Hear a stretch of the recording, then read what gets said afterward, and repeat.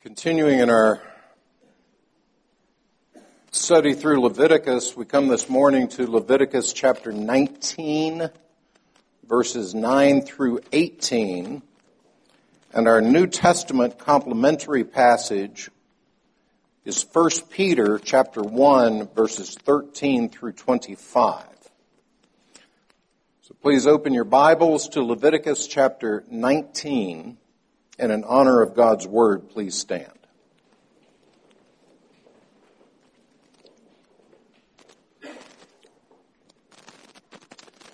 Leviticus chapter 19, beginning in verse 9, hear God's word. When you reap the harvest of your land, you shall not reap your field right up to its edge, neither shall you gather the gleanings after your harvest. And you shall not strip your vineyard bare, neither shall you gather the fallen grapes of your vineyard. You shall leave them for the poor and for the sojourner. I am the Lord your God. You shall not steal. You shall not deal falsely. You shall not lie to one another. You shall not swear by my name falsely, and so profane the name of your God. I am the Lord. You shall not oppress your neighbor or rob him. The wages of a hired servant shall not remain with you all night until the morning. You shall not curse the deaf or put a stumbling block before the blind, but you shall fear your God. I am the Lord. You shall do no injustice in court. You shall not be partial to the poor or defer to the great, but in righteousness you shall judge your neighbor. You shall not go around as a slanderer among your people, and you shall not stand up against the life of your neighbor. I am the Lord. You shall not hate your brother in your heart, but you shall reason frankly with your neighbor, lest you incur sin because of him. You shall not take vengeance or bear a grudge against the sons of your own people, but you shall love your neighbor as yourself. I am the Lord. Thus far in the reading of God's word, please turn to 1 Peter chapter 1, beginning in verse 13 and continuing in the reading of God's word. Therefore, preparing your minds for action and being sober-minded, set your hope fully on the grace that will be brought to you at the revelation of Jesus Christ. As obedient children, do not be conformed to the passions of your former ignorance, but as he who called you is holy, you also be holy in all your conduct. Since it is written, you shall be holy, for I am holy. And if you call on him as Father, who judges impartially according to each one's deeds, conduct yourselves with fear throughout the time of your exile, knowing that you were ransomed from the futile ways inherited from your forefathers, not with perishable things such as silver or gold, but with the precious blood of Christ, like that of a lamb without blemish or spot. He was foreknown before the foundation of the world, but was made manifest in the last times for your sake, who through him are believers in God, who raised him from the dead and gave him glory, so that your faith and hope are in God. Having purified your souls by your obedience to the truth for a sincere brotherly love, love one another earnestly from a pure heart, since you have been born again, not of perishable seed, but of imperishable, through the living and abiding word of God. For all flesh is like grass, and all its glory like the flower of grass. The grass withers and the flower falls, but the word of the Lord remains forever. And this word is the good news that was preached to you. As far in the reading of God's word, let us pray. Almighty Father, as we have read and heard your word, would you now cause it to bear fruit in our lives? In Christ's name, amen. Please be seated.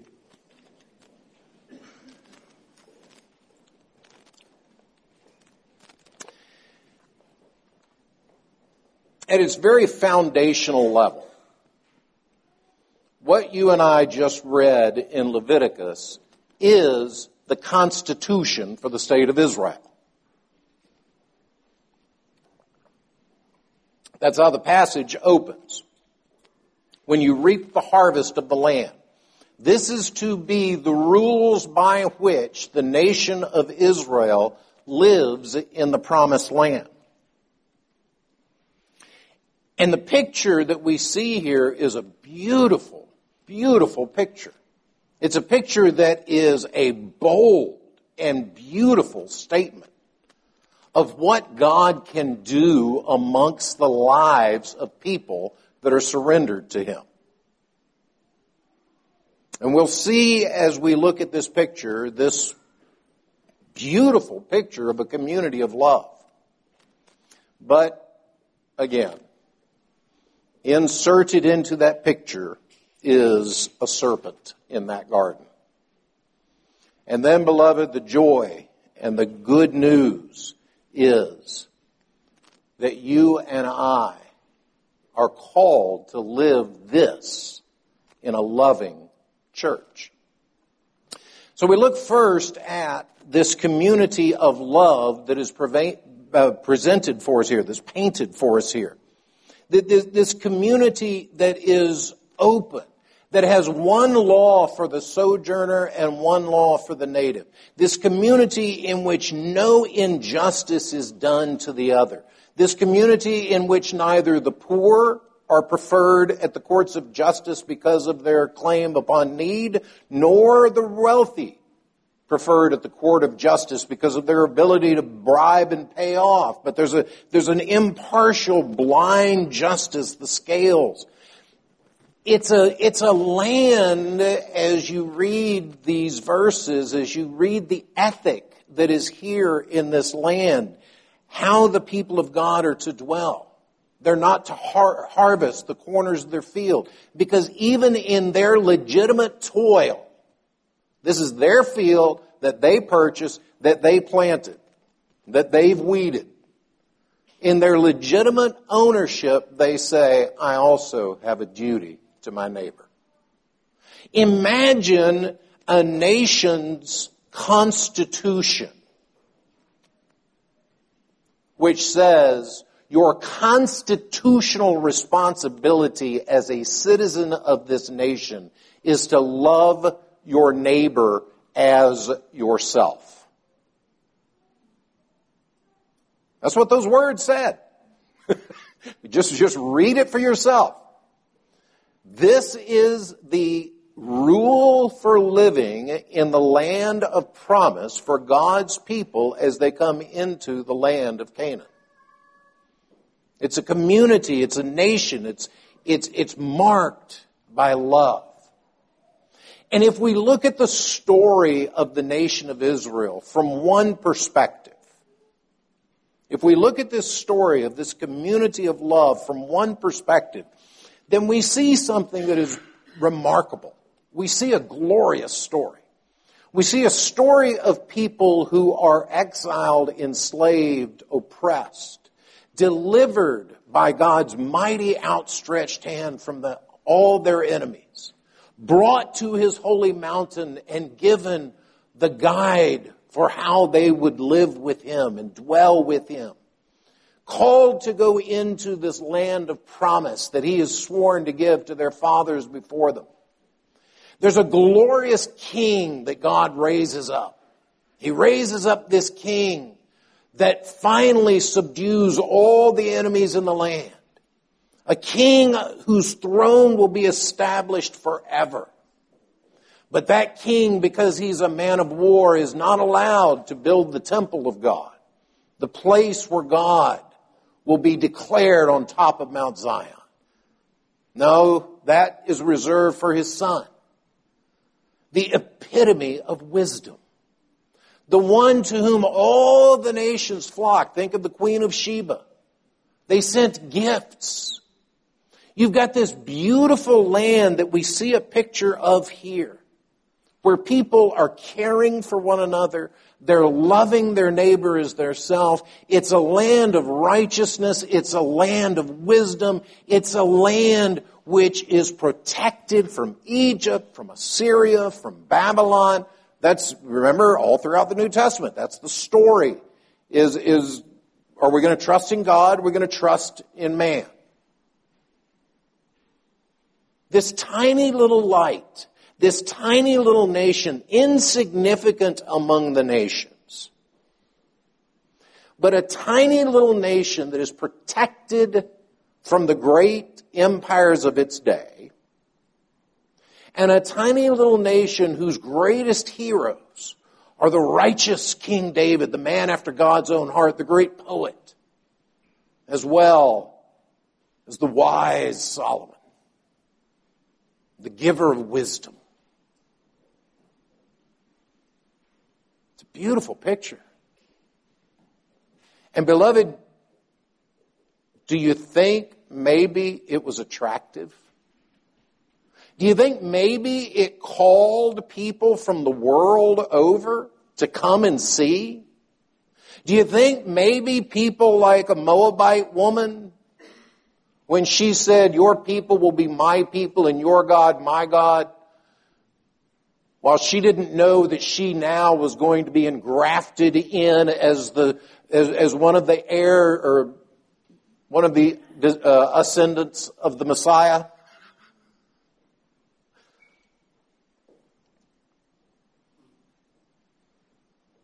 The nations would stream to such a beautiful sight. You would not have to advertise a thing. It would be known around the world. This nation in which every little farmer leaves a little bit of his harvest for the poor. This nation in which no one would ever take the most powerless, the day worker, and cheat him or even delay his wages. This nation in which every man, woman, and child wakes up in the morning and says, God, as I walk in your statutes today, help me to love my neighbor as myself. Do you think that nation would be known around the world?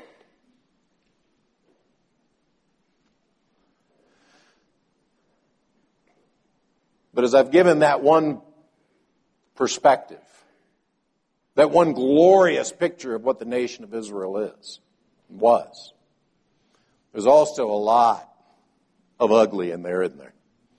David didn't do so well. Solomon didn't do so well. The nation itself didn't do so well. And it's interesting that right here in our passage this morning we see that serpent again, slithering right into the middle of the garden. This beautiful picture that's presented to us of a nation which is a nation of love for God, for one another, and for the sojourner. Right? That's the passage. That's the exhortation. Now look at verse 14. You shall not curse the deaf, nor put a stumbling block in front of the blind. Can you think of any uglier picture? Can you think of anything uglier than someone who would just have a grand old time coming up behind a deaf person and heaping curses upon their head? Can you think of anything uglier than someone who knows this person's blind, maybe sees them with their little white stick, looks at his friends and goes, hey, watch this? Is that not just the base, the worst of who we can be? To curse the deaf, to put a stumbling block in front of the blind. A picture of a human heart, even here in this land, that is nasty. It's just not right. To curse the deaf and to put a stumbling block in front of the blind. And this beautiful image, this beautiful scene of people caring for their neighbors, of people loving one another, we get this nasty, ugly, don't do this thing.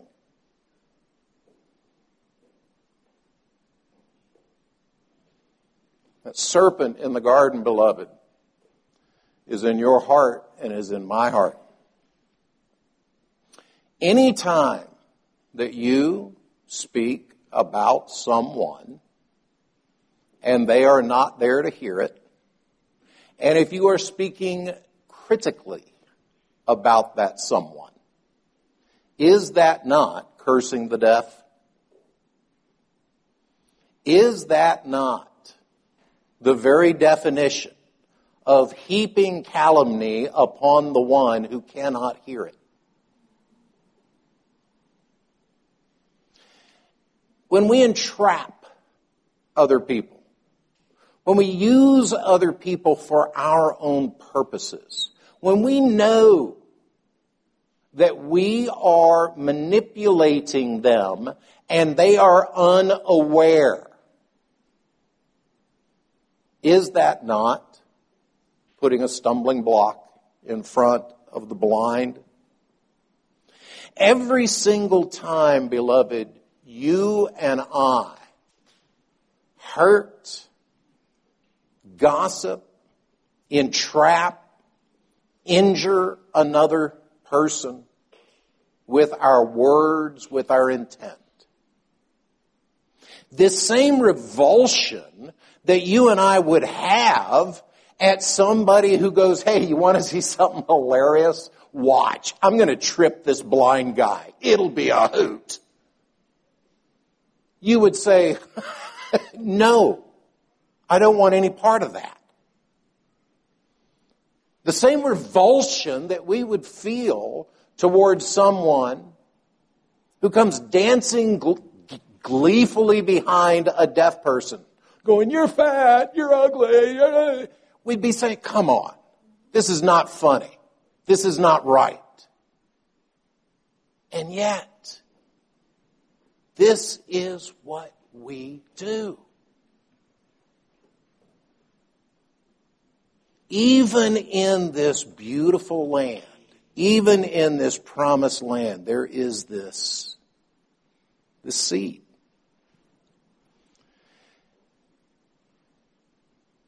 And we have before us here in the entire passage from 9, and incorporating verse 14, but from 9 all the way down, we have this beautiful picture of both and. Both what we are called to be, both the aspirational.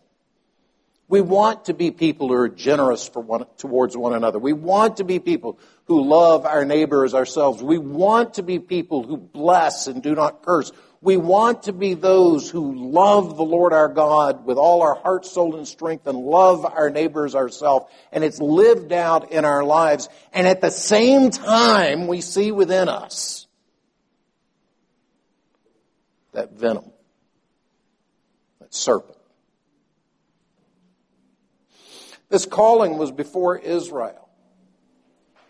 So let me ask you, how did this calling, love your neighbor as yourself, how did their national constitution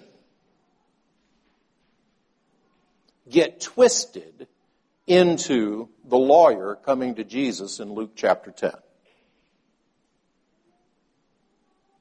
And if you recall the parable of the Good Samaritan, it opens the lawyer desiring to justify himself said, and who is my neighbor? God gave us a real, just open, clear, love your neighbor as yourself.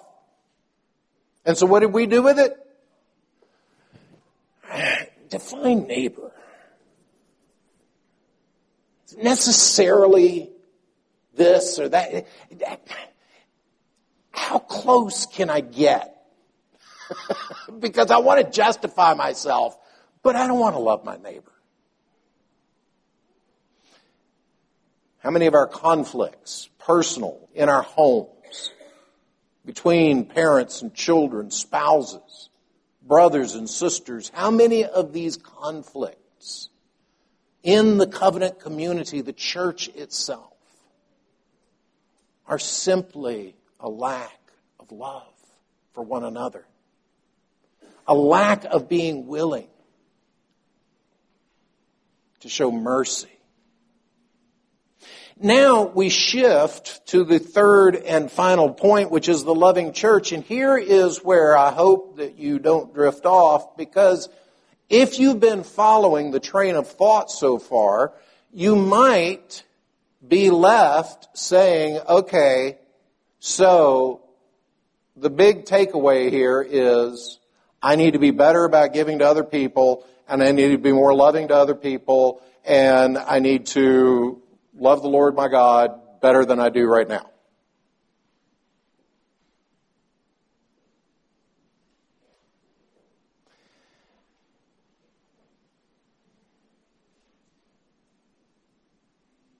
It's easy for us to see this as a list of rules. And beloved, if you see this, or if you see Christianity, if you see the gospel, if you see any of it as a list of rules, then you are going to despair.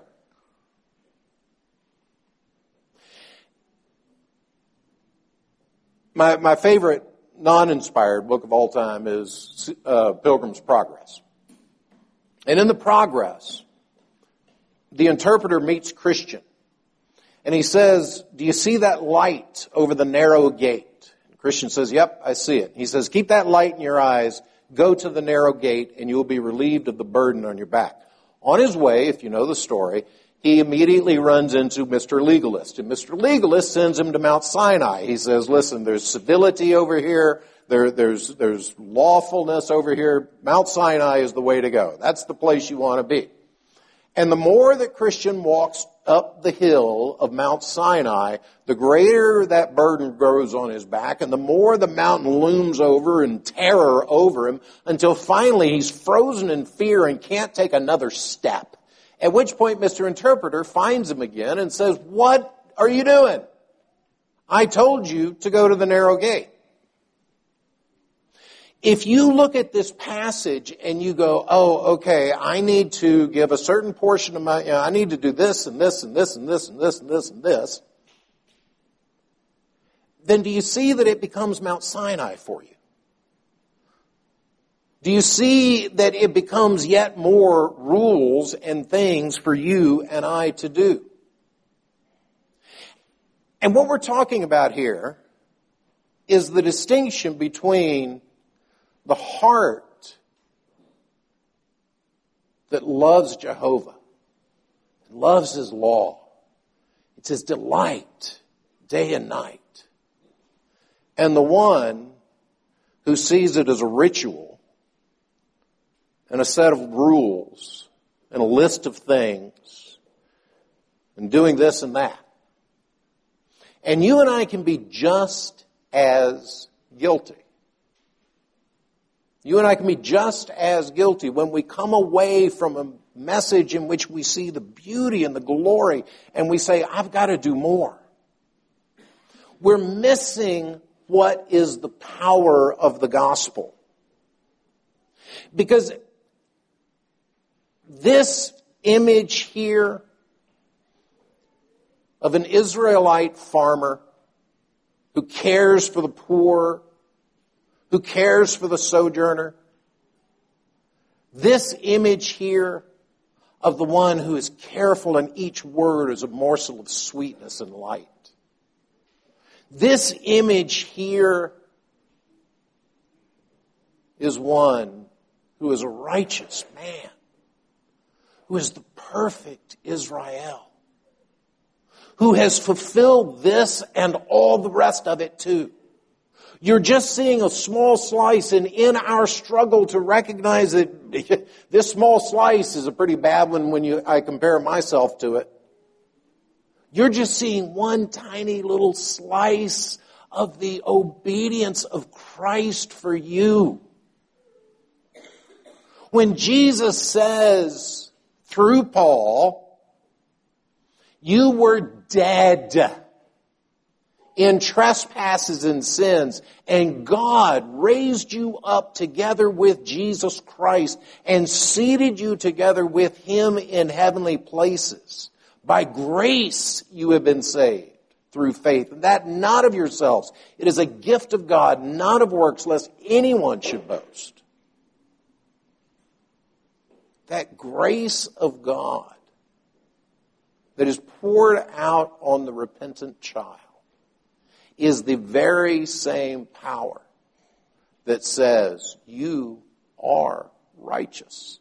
So that you and I can look at this text and all the other texts and go, yeah, Lord, this is aspirational. Help me to be better about this.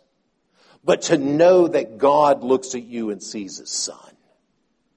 To know that God looks on you and sees you in His Son's obedience, in His Son's righteousness. Now, to come back to where we began, what would the impact of a nation be that lived out this? What would the impact of a loving church be? Let's take it quickly, just from the nation to the church. Because in Psalm 2, the Father says to the Son, ask of me, and I will give you the nations. You will break them in pieces like a potter's vessel. God will cause the nations, and is causing the nations, to stream up to this beautiful city on Mount Zion. This beautiful image that we see in verses 9 and following in Leviticus 19. This beautiful picture that we see of a land of joy, a land of care and love.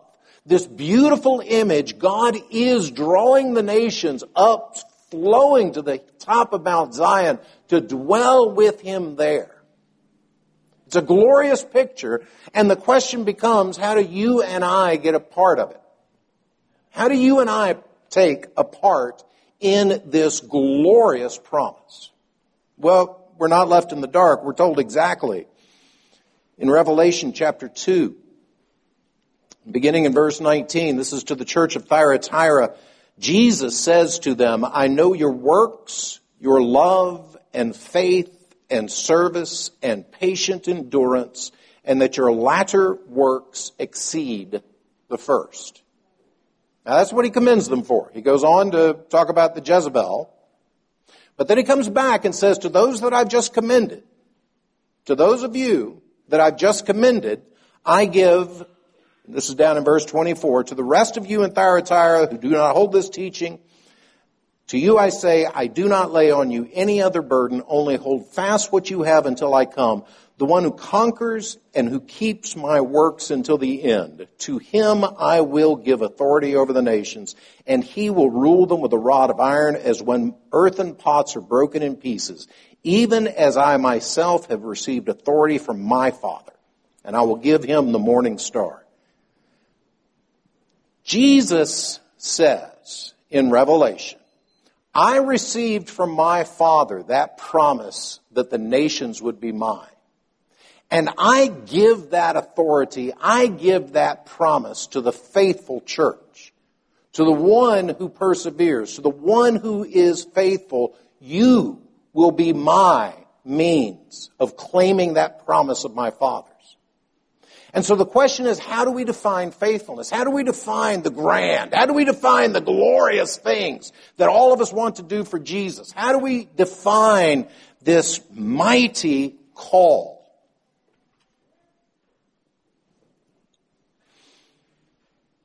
I know your love. I know your faith. I know your endurance. Your latter works exceed the former. It's a complicated way of saying growth in grace. Your love, your works, your faith and endurance, and your growth in grace. It sounds so unimportant. It sounds so banal. You'd much rather I called you on a glorious quest. You'd much rather I called you to go do something powerful and glorious. But you know what? I think if you and I loved our neighbor as ourselves, I think if you and I in the church would never even dream of cursing a deaf person, would never even consider putting a stumbling block in front of a blind person, I think that you and I would then be a city on a hill. That's what we are, brothers and sisters, at our best. That is where we as individuals and that is where we as a church are beautiful, inviting and enticing. When the people see hearts that reflect the awareness of God's grace to us, that as I look at Leviticus 19, I walk away, yes, saying, I'm not good at that. But beloved, as a child of God, I'm not good at that is my starting place. If you start looking at Leviticus 19 and saying, yeah, I'm not good at that, then beloved, there is one who is perfect at it. There is one who even now reaches his hands out and says, come to me, all who are weary and heavy laden. Take my yoke upon you, for my yoke is easy and my burden is light, and you will find rest for your souls. This picture of rest, comfort, beauty, joy, that is what the land is, was always a vague picture, a fuzzy picture of the spiritual reality that you and I have now in Christ. You and I now have this peace that can pass understanding. You and I now can know that we can be lovely and beautiful as He is, not in order to earn something with Him, but simply because He's lovely and beautiful. And I truly do want to be just like Him. That is a beautiful aspiration. And it's an aspiration that can only begin when you hear the words of the gospel. You were dead, and He raised you up together with Christ. Heavenly Father, we do thank You that even as we see the glorious picture of a land full of love for one another, as we acknowledge that even in our own homes, it doesn't reflect that as we ought. So, Lord, we see our only hope. Jesus Christ has fulfilled Your perfect law, and in Him we are holy, so that our growth in holiness is joyful aspiration, not duty, joyful desire. Nourish and strengthen us. To that end we pray in Christ's name. Amen.